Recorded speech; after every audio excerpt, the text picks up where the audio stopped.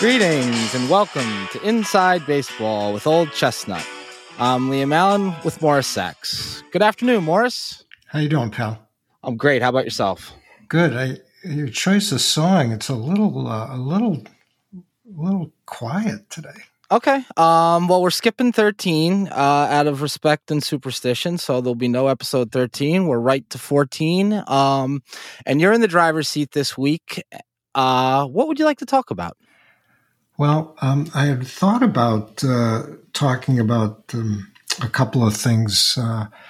First was luck, and then the next thing was this book called The Gift of Fear by Gavin de Becker. Okay. But just when you think things can't get any stranger, you've seen this story about the deli in New Jersey that's got a market cap of $100 million. Read myself to sleep to it last night. They got one heck of a pastrami sandwich, I'll bet you. Italian combos. How? Okay. All right. So I don't know. I don't know either. Okay. All right. No comment. All right. So if people want to Google it, you can Google New Jersey deli market value $100 million. Is that'll Sure. get you the story? I bet you all you need to do is type New Jersey deli. I totally agree. And then that's I never know how to pronounce these things. Is it the dog coin or the Dodge coin? Doge. I watched a YouTube video on how to pronounce it correctly so that I didn't embarrass myself. Well, yeah, Doge coin. I embarrassed myself because I was explaining it to Cheryl, and I said, I think it's called the dog coin. And she says, you mean Doge? Right. I'm like, sure, yeah. I don't know. It's got a picture of a dog on it. One would think. Right. One account apparently has $15 billion as of the last market cap. $15 billion, one guy. You want me to guess who? Oh, you think it's your pal? Oh, yeah. Gun to my head? Absolutely. Oh. He's such a wacko.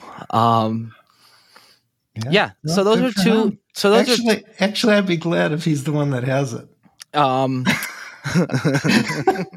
How would you feel if one of the guys on the ride had it?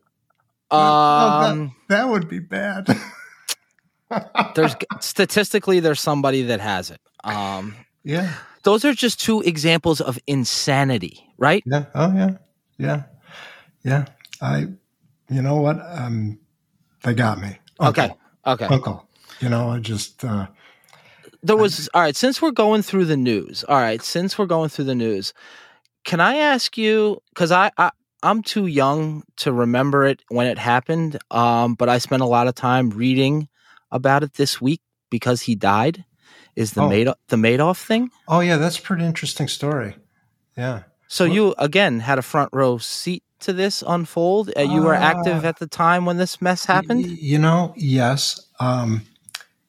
Front row seat was right. Last week we said front row seat, and I said I was in the ring. Mm-hmm, this was much more of a front row seat. So one of the main patsies of that Fairfield Greenwich group, the guy lives about a mile and a half from here. I'm not going to mention the name because I'd like to go out of this world without getting sued, but there were a number of articles written about the family before because they were just so open and notorious about their consumption in Greenwich now. Yeah. And so it was a guy with 5 gorgeous daughters, and they did all the right things, and anyway, he, like the whole firm, the Fairfield Greenwich thing was like the huge patsy in the Madoff scam. So just to continue on, I didn't expect this question, so I'm just going to talk extemporaneously, if you don't mind. Please, by all means, indulge me. But so a former colleague of mine, who is a very blue blood origin, was working there as a fundraiser. And he, I remember when he went to work there, talking about how talented this guy was. and he was called like the Treasury Bill. That was some of the nicknames the guy had for me because like he never lost money. And I didn't hear anything about it until because the guy was supposed to be trading stocks and then options, right? So it just kind of came out of nowhere. You know, it was a bear market.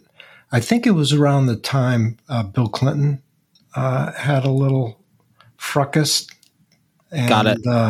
I think those things were going on simultaneously, not just simultaneously, but at the same time. right. Got it. Yeah. Understood. Yeah. Okay. Chronologically. Got it. Yeah. So let's see what else I can tell you. So there was a gal, and I'm going to mention her name because she was on TV talking about this, and her name is Noreen Harrington. Okay. Now, oddly enough, I know Noreen Harrington. I haven't seen her in many years, but she is AAA. Like, if you're looking for, tough, fair, honest, compassionate, yada yada yada, this is the lady. So I'm dating myself. I was going to say I'm dating her. No, I'm not dating her. I met her in 1987. She was a saleswoman at Goldman Sachs. And that's where I met her. Anyway, she has a very interesting story, her own career, which I'll leave that to you all to try and chase down if you want. But anyway, apparently, and this is all pulling from the memory files, I think she went to work for maybe a family office with the guys who own the New York Mets. Maybe. Yeah, the Wilpons. Yeah. I think so. And then, so she saw the Madoff stuff, and she's like, NFW, there's no way this is right. Yeah. This can't be right. This is BS. Mathematically impossible. Yeah. Yeah. Yeah. Like a 5 standard deviation move. Yeah. Yeah. I just want to be firm and tell you, I'm kind of pulling this out of my backside because it's been a long time ago. Yeah. And I'm very cautious about misrepresenting stuff. And I'm sure knowing you'll check me. And I like that you do. But I think she ended up parting ways with that family office because there was a disagreement. Wow. I think that's how it went. Anyway, she's a very bright lady. And, sure. And the 1 in a billion chance she hears this, I'd love to say hello to her. You're getting a note on Monday. Yeah, from coast to coast.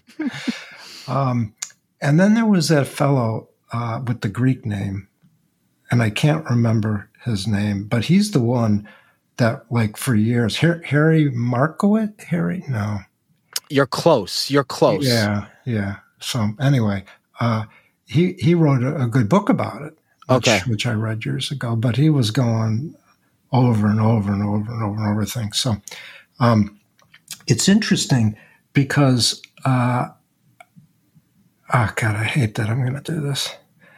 So basically, Madoff was using an accounting firm that was like a 2-guy accounting firm in a strip mall, right? Okay, yeah. So they weren't auditing; they were part of the scam. Rubber stamping. Or they were looking the other way, whatever. But sure, it was not a big time. And you're seeing more people talk about the fact that Tether. Mm-hmm. There's a lot of questionable things in the financial statements there, and I don't remember whether I said this on the last podcast or whether it was in that diatribe I sent you when I went for a hike. But, in auditing, if management wants to perpetrate a fraud, the auditors aren't likely to catch it. Yeah. And so I believe the name of the accounting firm that has audited Tether, I think it's called Moore Cayman, and they're in the Cayman Islands. Mm-hmm. And once again, I make no representations here. You have to check your own facts, and information is from sources believed to be reliable but cannot be guaranteed. But, it's a tiny accounting firm. Yeah. Yeah. Like you said, wouldn't you rather have Price Waterhouse do your book? I'd have three. I'd have Price Waterhouse, Pete Marwick, Mitchell, Arthur Anderson's probably a bad example. Anyway, yeah, I would belt and suspenders on the thing, right? Because it's all your integrity. Right. So speaking of integrity, there's this political, I don't know if he's a dictator really, but I think he's the president of Turkey, Erdogan. Mm-hmm. And, there's a lot of things that go on there that I think, one might want to be concerned about. But what I would mention is, if you read today, Turkey has banned Bitcoin and cryptocurrencies. Mm-hmm. And I didn't read a lot about it, but what I did see were a couple of people who claimed to be crypto experts, and they were saying, well, they're just going to throw a lot of money at it and they're not going to be able to accomplish anything. And what they're going to do, the government over there, is they'll find 8 people who they think are trading cryptocurrencies, and they'll drag them out into the square and they'll chop their right hand off. Mm-hmm. And that'll be the end of it. And that'll be the end of the cryptocurrency trading. Mm-hmm. That's the thing people don't get. There's this French term that when you hear it, something bad has happened. It's called force majeure. Okay. I'm fluent in many languages, Mm-hmm. French Mm-hmm. being one of them. That's something they use in legal contracts. It's sort of the common translation would be act of God. Okay. Yeah. So if you have a contract and there is a force majeure incident, that would negate the contract. Okay.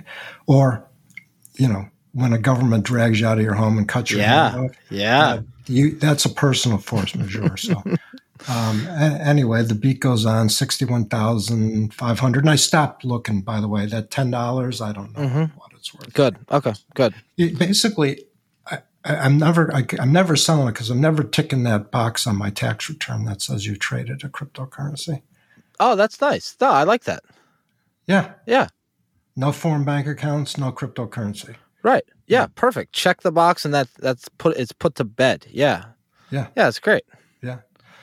All right. Well, yeah. I just wanted to ask you about the Madoff stuff because it was in the news. Sure. I figured that you had a good perspective of that. But yeah, I've been around for most of the. I'll even be able to in 5 years we'll be able to be doing this, and I'll talk about the modern day South Sea bubble. There's some wacko stuff going on. I mean, obviously that's an understatement. So we don't have enough time in an hour-long show to go through it. You have to prioritize it and say, where do we start? Yeah. What else? What else you got? So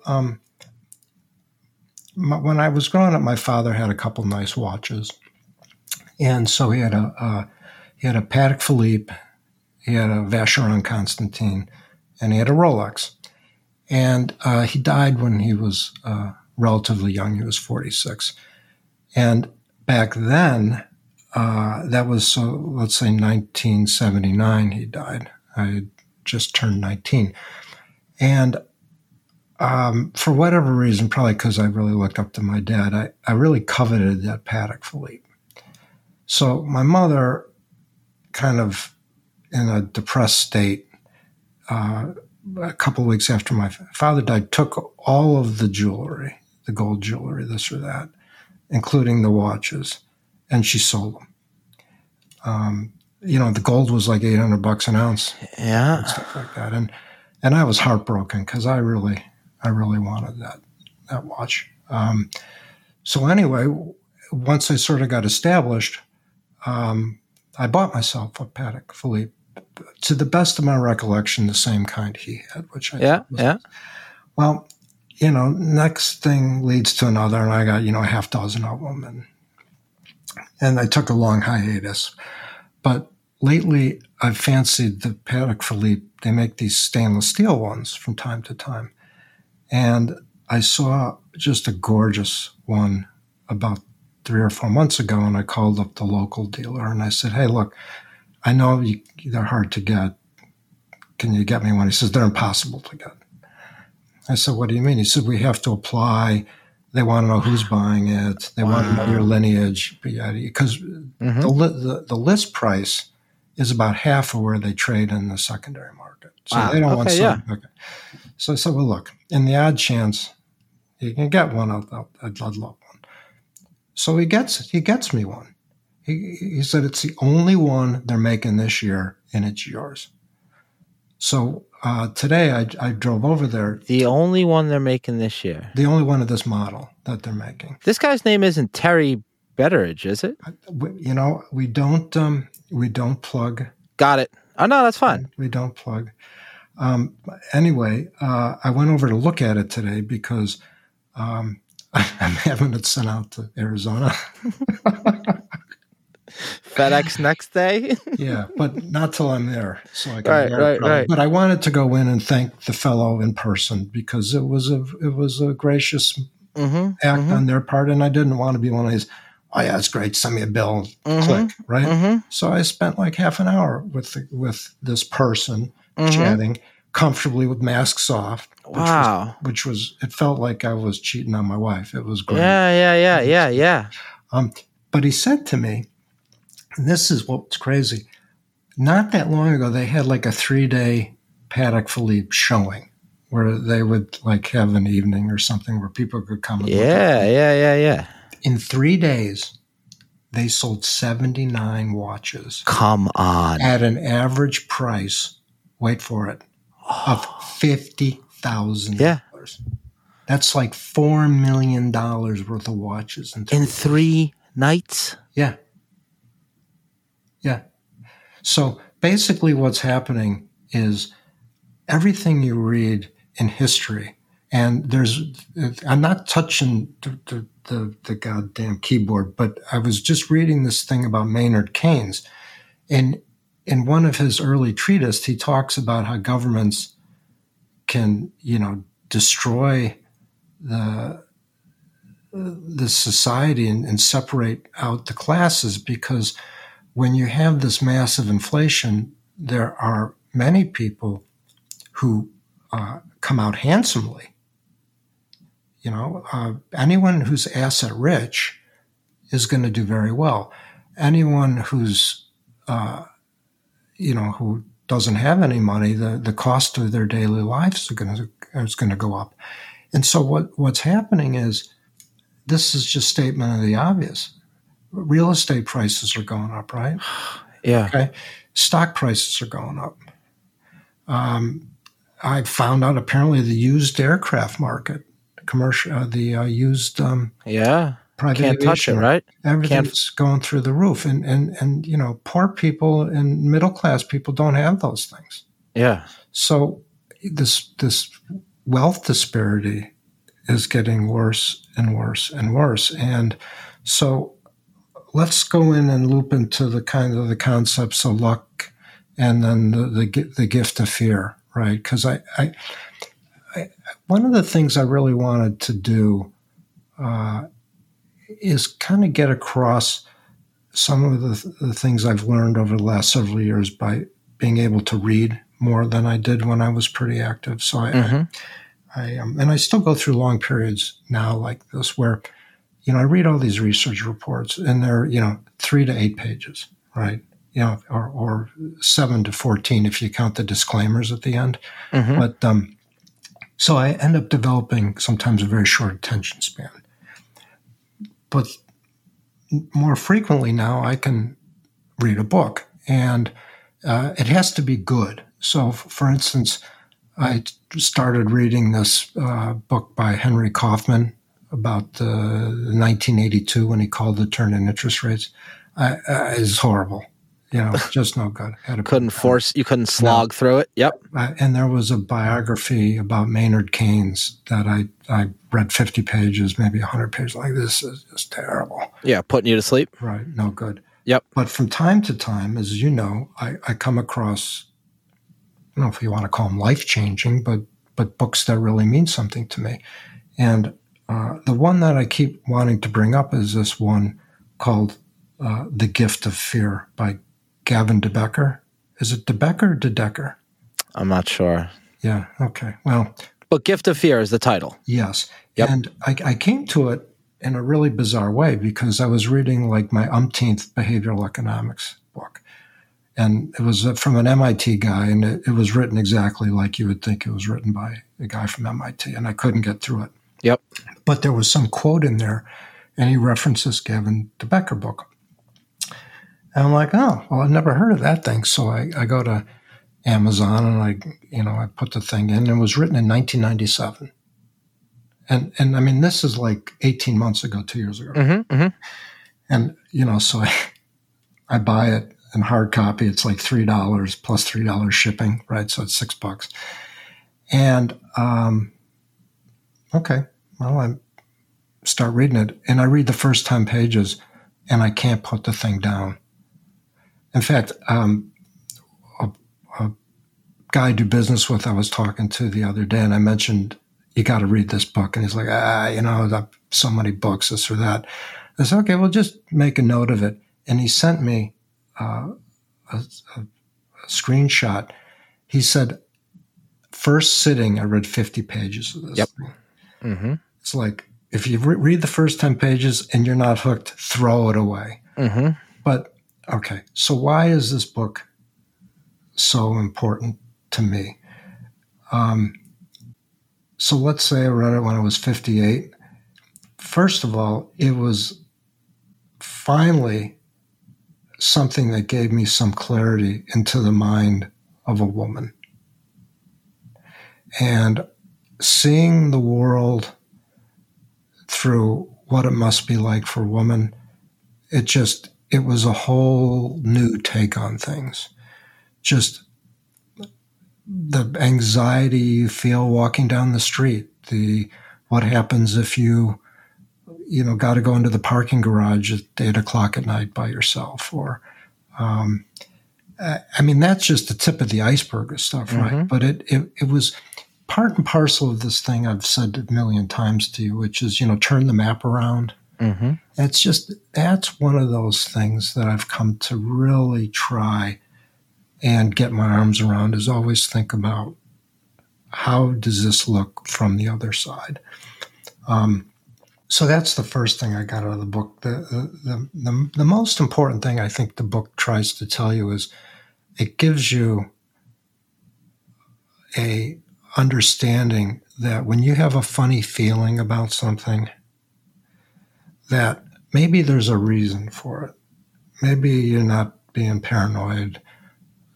Maybe it's your subconscious starting to put things together, that you can't kind of get to coalesce in your mind. It's just instinctive. Yeah, sixth sense, right? Yeah.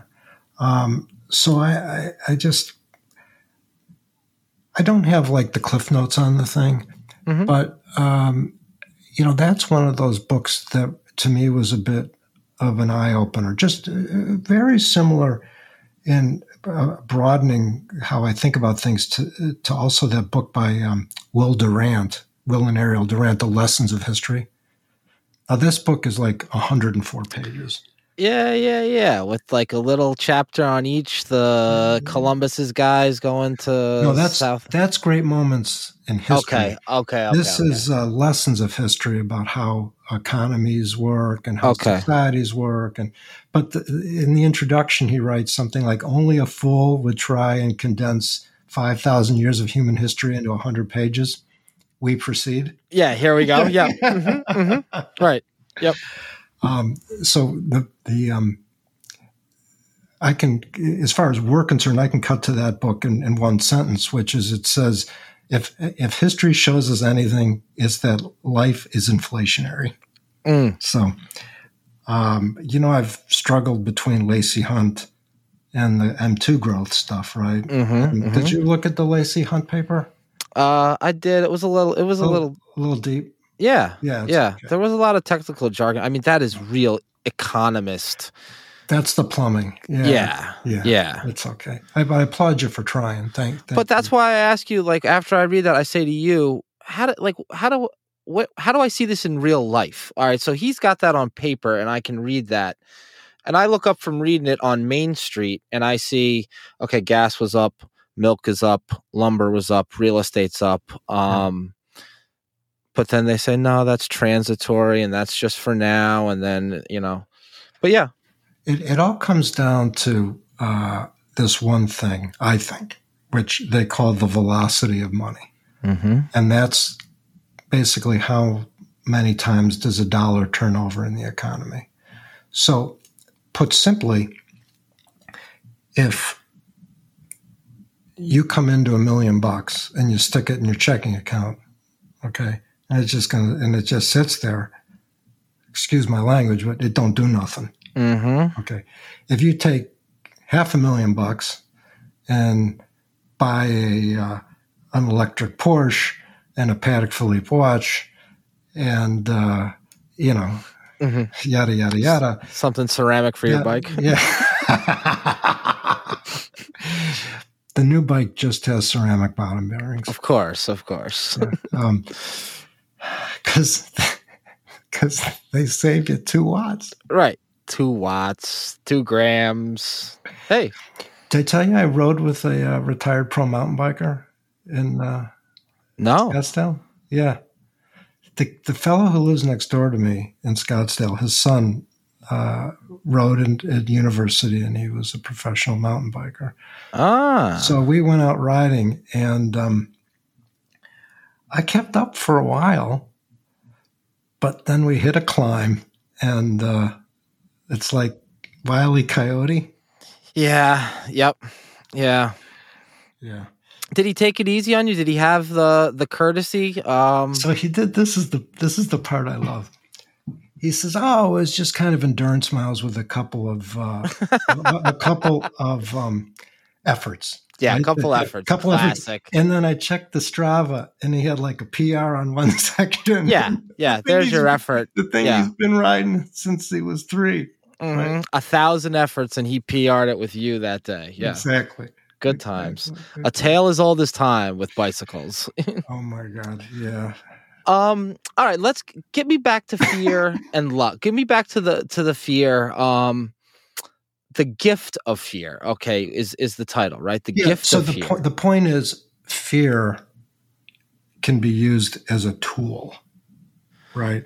Yeah. So in the book, he gives some examples, mostly women, where something happened and they were tricked into putting their guard down, even though they knew something didn't seem right. And I think he goes on to kind of explain how that can be applied to other parts of your life and things. As far as the trading stuff goes, up until I handed the day-to-day trading off to someone else, I would buy and sell the securities in the portfolio, and there'd be a lot of back and forth and stuff. And you could get keeping in mind, I'd stared at stock tickers since I was 10 years old, right? Mm-hmm. You can get an innate feeling for certain things. You deal with clients, right? And whatever your product is your product, but let's call it the widgets, right? Mm-hmm. You probably get accustomed to the signs, the nonverbal cues from people. I'm telling you, but I really should be asking you. Yeah, no, absolutely. Within the first exchange, the first couple sentences, I can tell where it's going. Yeah. And so, once you start to understand that that's part and parcel of everyday life, right? That's one of the things, which is so terrible with these poor kids today with the texting and the emailing, right? Because there's absolutely no nuance. Mm-hmm. Mm-hmm. In fact, the first podcast I ever did was with Kevin Muir, and I did it on my iPhone. And it was brutal because I was talking into an iPhone. I couldn't see anything. And so now, I look at you and, it's a conversation, right? Right, exactly. So you send somebody an email, and let's say they did something. You go, nice job. And maybe they're thinking you're being sarcastic. Yep. Well, you can't get the tone. You can't get the tone, right? And so all of a sudden, it's to turn the map around. You're reading the email or the text by how you're thinking. You're not necessarily seeing it from the point of view of the sender. The dick pics, I don't have an explanation for those. Right. Which is good, nor should you. I saw some comedian, maybe I talked about this. There was some comedian, he was talking about, could you imagine when we were kids, we had those Polaroid cameras. And you take a picture and it'd be... Yeah. Can you imagine? Yeah, to shake it, to develop it. Right. Imagine being like the number 6 in Lower Manhattan, and you walk up to a woman and go, here. Yeah. What's this? Oh. I thought you were interested in this. Yeah, why do you think I'd want that? Yeah. Okay, so then you wonder why women are terrified. It's very complicated. Yeah. It's very complicated. The other thing I wanted to mention is luck. And I'm not really sure why I felt like I wanted to talk about it, but it's our show. And then anyway, as I've said many times, I've been really fortunate to have had the career I did and the opportunities. And I'll say from time to time that if I were 21 today, I wouldn't have those opportunities because of the way the financial markets have changed. So when I was in graduate school, I was getting a master's in accounting. I'd already passed the CPA. And I wanted to trade. And I wanted to trade for Goldman Sachs. So I got an interview with Goldman Sachs, and I got an interview with Continental Bank in Chicago. Figured Goldman was going to take me, but just in the odd chance that they didn't, I better have a backup plan. So Continental Bank, because I know they'll give me a job, right? So the Goldman thing doesn't go anywhere. And then I get rejected from Continental Bank, which stunned me because, I was very well, I was very competent in terms of summer experience back when that wasn't the norm. And I thought my interviews went well. I was very surprised. So I'm kind of like in the January, beginning the second semester, and I got to get a job or something, right? And so I applied a bunch of accounting firms, and I get a couple of offers. And I'm like, all right, well, here comes being an accountant.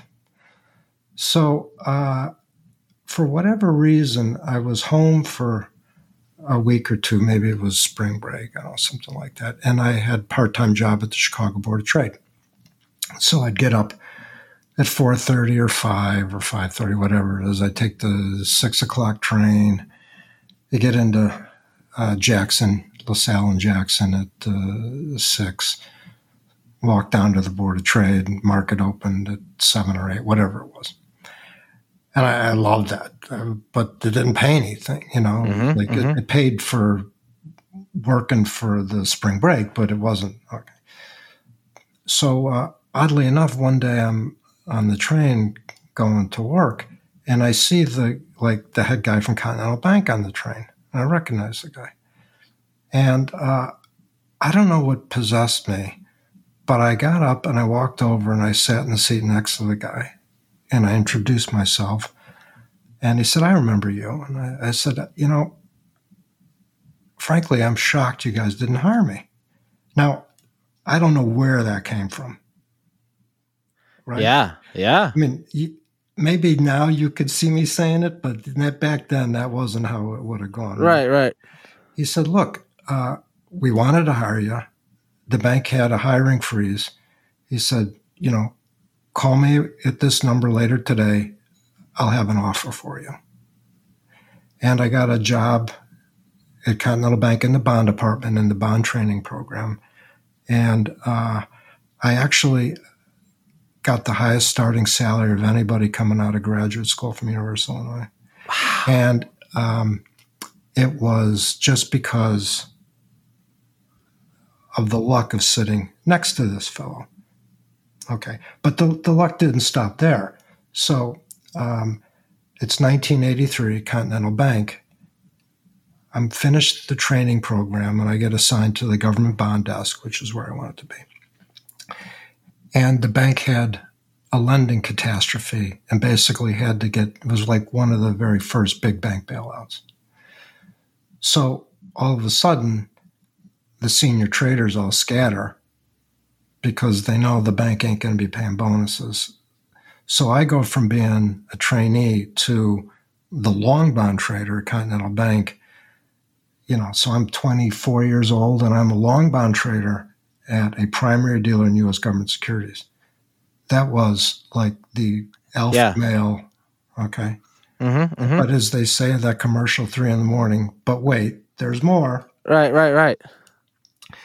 The guy who had been the head trader at Continental Bank went over to First National Bank of Chicago. And he had been mentoring me. And I'm like, so-and-so, you got to give me a job.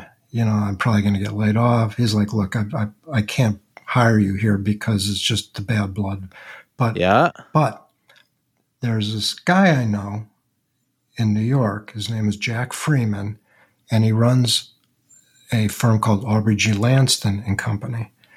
And they have been told by the Fed they need to increase their volume with clients, so they want to bring in a long bond trader. But they want a long bond trader who they can teach the business to. Wow. So anyway. They didn't want an old guy who was set in his ways. They wanted a greenhorn who they could mold. Right. Yes. So all of a sudden, I'm 24. I'm the long bond trader at arguably the most, or if not the most, one of the most prestigious treasury bond houses on Wall Street. And so within a couple of weeks, I'm talking to Peter Sternlight from the Fed and the guys who run Salomon Brothers. And I mean, we're not equals. Why would we be? But I'm... But you were in the room. You were there. I'm in the room. I was in the room for major bond auctions. I just the wealth of things. And so basically, at that point, I kind of, caught my stride. Yeah. And they got put, like the Wally Pip. You're really dating yourself this week. Well, that was even before me.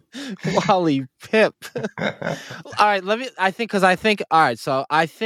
what, he was like the backup and he got the job because somebody got hurt and then he kept the job? The other way around. It was Wally Pip got hurt. Okay. And Lou Gehrig. Okay. And then Lou Gehrig up until, a while ago, most consecutive games played. Okay. So. All right. So I'll thank Mike and the Mad Dog and the 25 years I spent listening to them. Okay. They're that's how I understand the Wally Pip reference. There you go. Thank you. So that was why I wanted to talk about luck, right? Because Wall Street doesn't hire from University of Illinois. I don't know. Yeah, a conversation on the train. Yeah. Yeah, like if you would, second guessed yourself and not pulled the trigger on that. Yeah. So, yeah. I mean, I don't know. I'm arrogant at this point enough to say I'm a talented guy. I would have figured something out, but, who knows? But you just never underestimate. Now, I do have a little issue with what I've seen. So I may have mentioned this to you. Every morning I turn on the Bloomberg, there's a quote. And some of them are pretty good. And the other day, for the second time, I saw a quote. It said, luck is where preparation meets opportunity. and it's attributed to Oprah Winfrey. No fucking way. You don't think so? You don't think so? You don't think she's got the trademark on that? That's one of her jewels? I read it like 40 years ago, and it was attributed to Vince Lombardi. Vince Lombardi. I was going to say, that sounds like a Lombardi quote, okay? Yeah. Yeah. But thanks, Bloomberg. You should, Yeah. And then, of course, my quote, which is, if you can't feed the world, feed one person, right? It's the same idea. Yeah. Yeah, why not? I can make shit up as well as the next guy. Well, that's why we like our show. If we can help one person, it's like we help them all. That's the idea, Yes. Yes. It's been fun. This is, by the way, I can't thank you enough for, being executive producer and getting this whole thing started, because I honest to God look forward to chatting with you.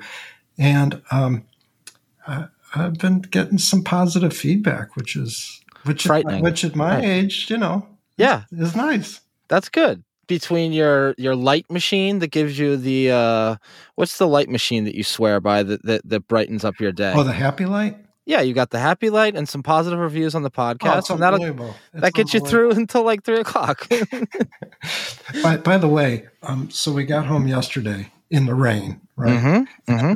Today, basically, I didn't do anything. I mean, I farted around looking at the market. I was, I read China's buying gold.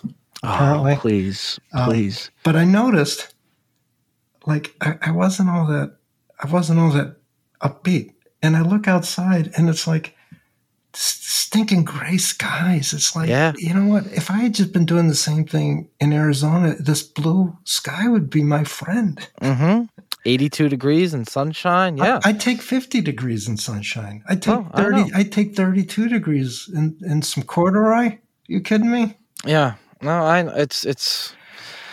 Well, are you working tomorrow, or are you riding?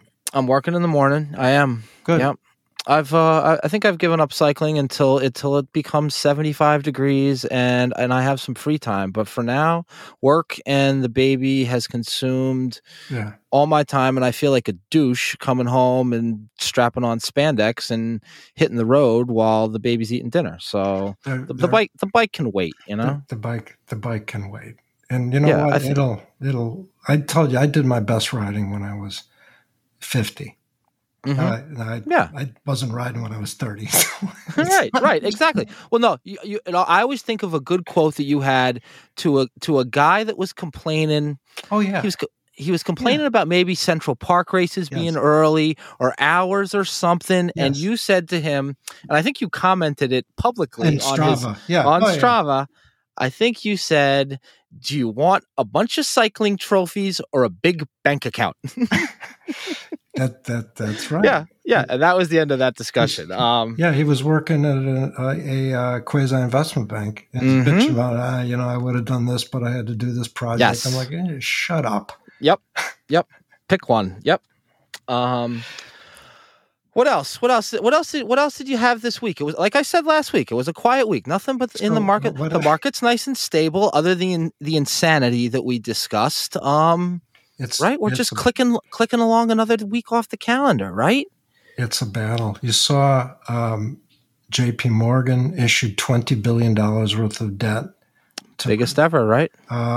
Until I think I saw this evening, Bank America's coming with a larger tranche. Morgan Stanley announced they actually had a $900 million loss based on I saw that. And I guess people are upset because they waited till the quarterly earnings report. I don't have an opinion about that, but it's just pretty strange. And like, I've given up sort of forecasting doom and gloom because it's a mug's game. But you hear those quotes about Baron Rothschild saying he always bought too soon and sold too soon. No, it's like, you can't wait for the last 10%. You try and catch the middle, but geez, I just don't know. You look at all of this money getting sloshed around, and I come back to what I said to you last week, which is the economic statistics look horrible, and people have become inured to how bad they are. But they're terrible. You have millions of people still collecting unemployment. Yep. So much so it's causing these bifurcation in industries because they're having trouble getting people. You know, I need 3 people tonight. But on Monday, if I need 3 people that I would hire on Monday, and we cannot find people to work. Yeah. So why is that? Impossible. Tell me why. They number one, they've already been hired for more money by somebody else immediately, and they can take it's a workers' market. If they have a job, if they have any skill, they can get hired immediately. And then number 2 is certain people aren't going back to work because they're getting money from the federal government and the state of New York, so they're getting paid $805 to not work with no end in sight. So for them to come in and make anything even close to that, it's not worth it. So yeah, the labor is, and I see now hiring signs everywhere. Everywhere.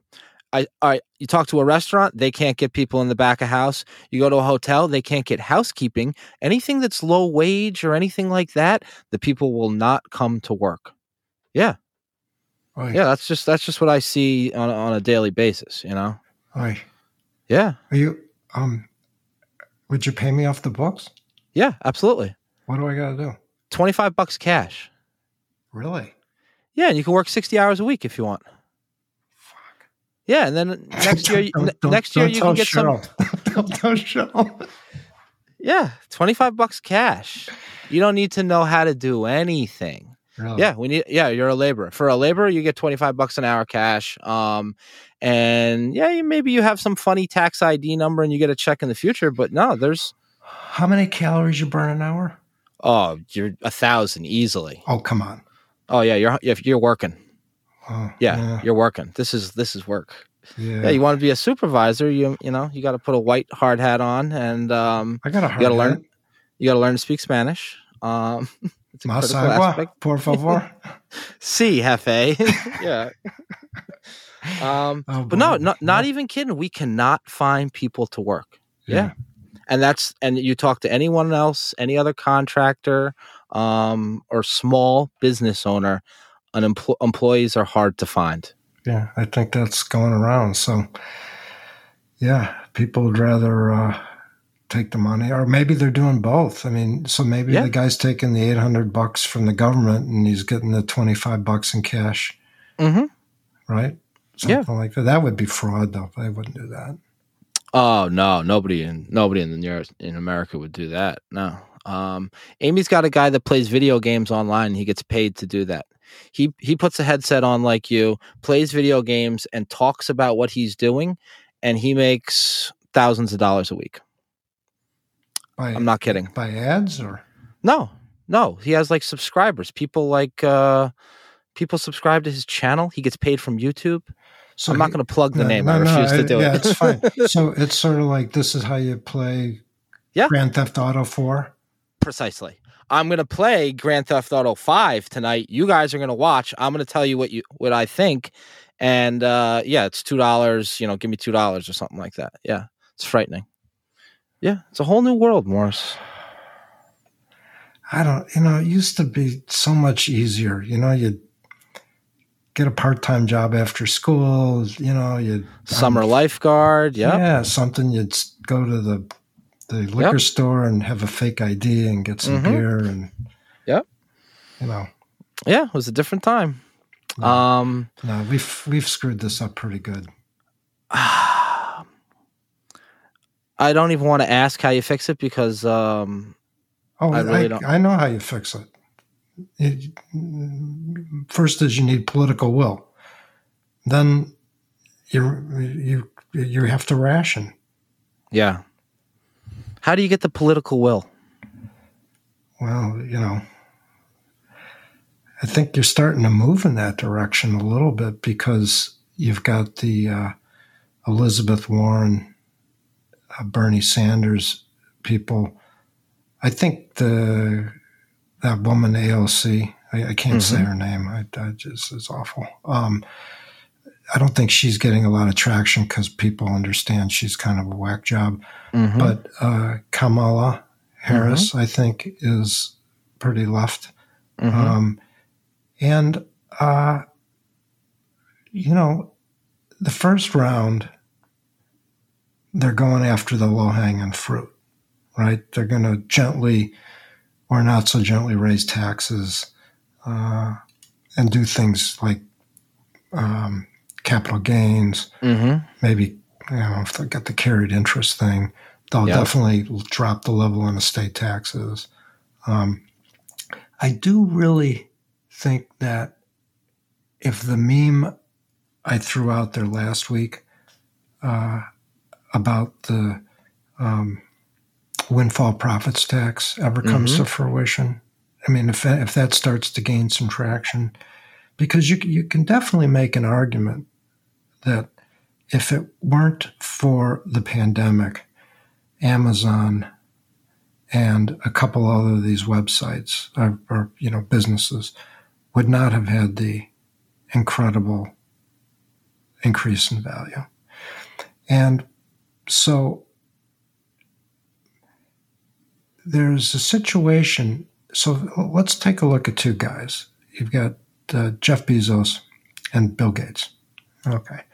Let's forget Elon Musk and some of these other guys for a minute. But two people that have definitely participated in a huge increase in wealth because of the pandemic. So their wealth has gone up because their stock price has gone up. If they want money to spend, they don't sell the stock. They borrow against the stock. And then they spend the money. And then when they die, the value of the stock gets stepped up, so they never paid tax on that gain. And they pay the loan back. And then they pay the estate taxes. But that whole amount of money and the increase in the value of their stock never gets taxed. And then they can live on it. And it's not entirely dissimilar to like real estate developers. You hear about the guys that go broke. Well, what happens is I hate pulling numbers out of the air, but let's see if I can do this right. They put up $10 million. They borrow $40 million. They build a building it costs them $50 million to build it. Now it's worth $80 because it's built. So they go to the bank and they borrow $70. They, pay the $40 back to the bank. Now they have no, to the construction loans paid off, and they put in 10 and they get back 20 or 30 or whatever the difference is, right? So they've cashed out more than they put in, right? And that works because as long as the building keeps cash flowing, they never have to pay tax on that profit. So there are some of these things where there's extraordinary wealth that doesn't get taxed. The real estate stuff is a little tougher. They've got a pretty good lobby in Washington. Plus, they play the, 90% of the people affected are small businessmen and stuff like that. But it's less compelling when you deal with the big guys. And, it's funny, even Gates made some comment about when they were talking about the taxes, and this thing was like, well, now it's starting to get on my radar, basically. Yeah. So it seems to me if you are borrowing against appreciated stock for consumption, then it should be treated as income because to me it's the same as income. Is that too complicated a concept for people? I don't think it's that. I mean, I could explain it again to somebody slowly if they needed to understand it, but I don't think it's that tough. Yeah. So that's part of how it gets fixed. I read the other day that they think $1 trillion goes missing every year because people don't declare income. So it's $1 trillion in income to the United States. Taxing. I believe it. And if they admit that number, don't you think it's 50% more than what they ballpark? I never know with these guys. Yeah, right? yeah. And then you get the whole there's no transaction coins tax on the crypto stuff. Yeah. I don't know what they're going to do with that. So there's things you can do, but at some point there needs to be some rationing, and I think that would fix it. Yeah. But right now we're not going in that direction. It's frightening. No, it really is. What are you paying attention to this coming week? Now that you're back here, do you have a different feel that you're back here?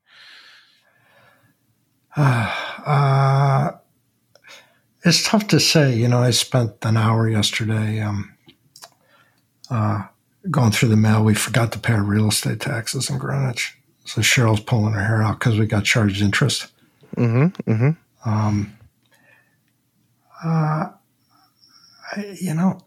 It's funny. I don't see much on the radar,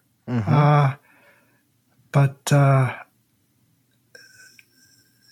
there's enough going on that something could snap out of the blue. I'm not predicting it or whatever, but I get this book. I get it once a year. It's like $250. What's the name of the thing? It's written by a guy named Roger Ibbotson. It's just like a maroon-colored book. It's called, people call it Ibbotson. It's basically a bunch of different historical analyses of stock markets. And you know how we talk about the long run and how okay. So I went and I looked, and they've got an interesting way of looking at the data. So you can pick a beginning year, and you can pick an ending year, and it will tell you for those beginning and ending what the internal rate of return is, the compound rate of return is on your investments. And I'm always trying to look and see, is there any time you really didn't do that well? Well, clearly, if you bought it in 1929 and sold it in 1933, it probably didn't work out so good for you, right? But in broader periods, and we like to talk about 20 years, right? Mm-hmm. So if you bought the stock market in the year 2000 and you held it to 2020 last year, I think you earned 6.6% compound rate of return for 20 years. Mm-hmm. But after 10 years, you had made nothing. So there was a 10-year period where you didn't make any money. Yep. There's so many things I'm looking at which take a look at standard metrics and argue that even if the stock market doesn't go down from here, the returns for the next few years should be fairly muted. It just doesn't seem to work that way. Markets don't seem to go sideways for long periods of time. I mean, interest rates do because the government sets a good portion of those. I don't know. I just feel like we've reached what's that thing from Tropic Thunder? We've gone full retard, and you never go full retard. That's where we are. That's where we are. So stay tuned, huh? Yeah, it's calm and quiet. Is that okay? Is it okay that it's calm and quiet? It's like one of those old cheesy war movies. It's quiet. It's a little too quiet. Yeah, it's a little too quiet, Hey, it's fine with me. My 13 stocks are doing fantastic. There you go. All right, buddy. It's good to see you. I appreciate your week. I appreciate your time as usual, and I'll see you next weekend. Look forward to it. Take care. All right, pal. Cheers.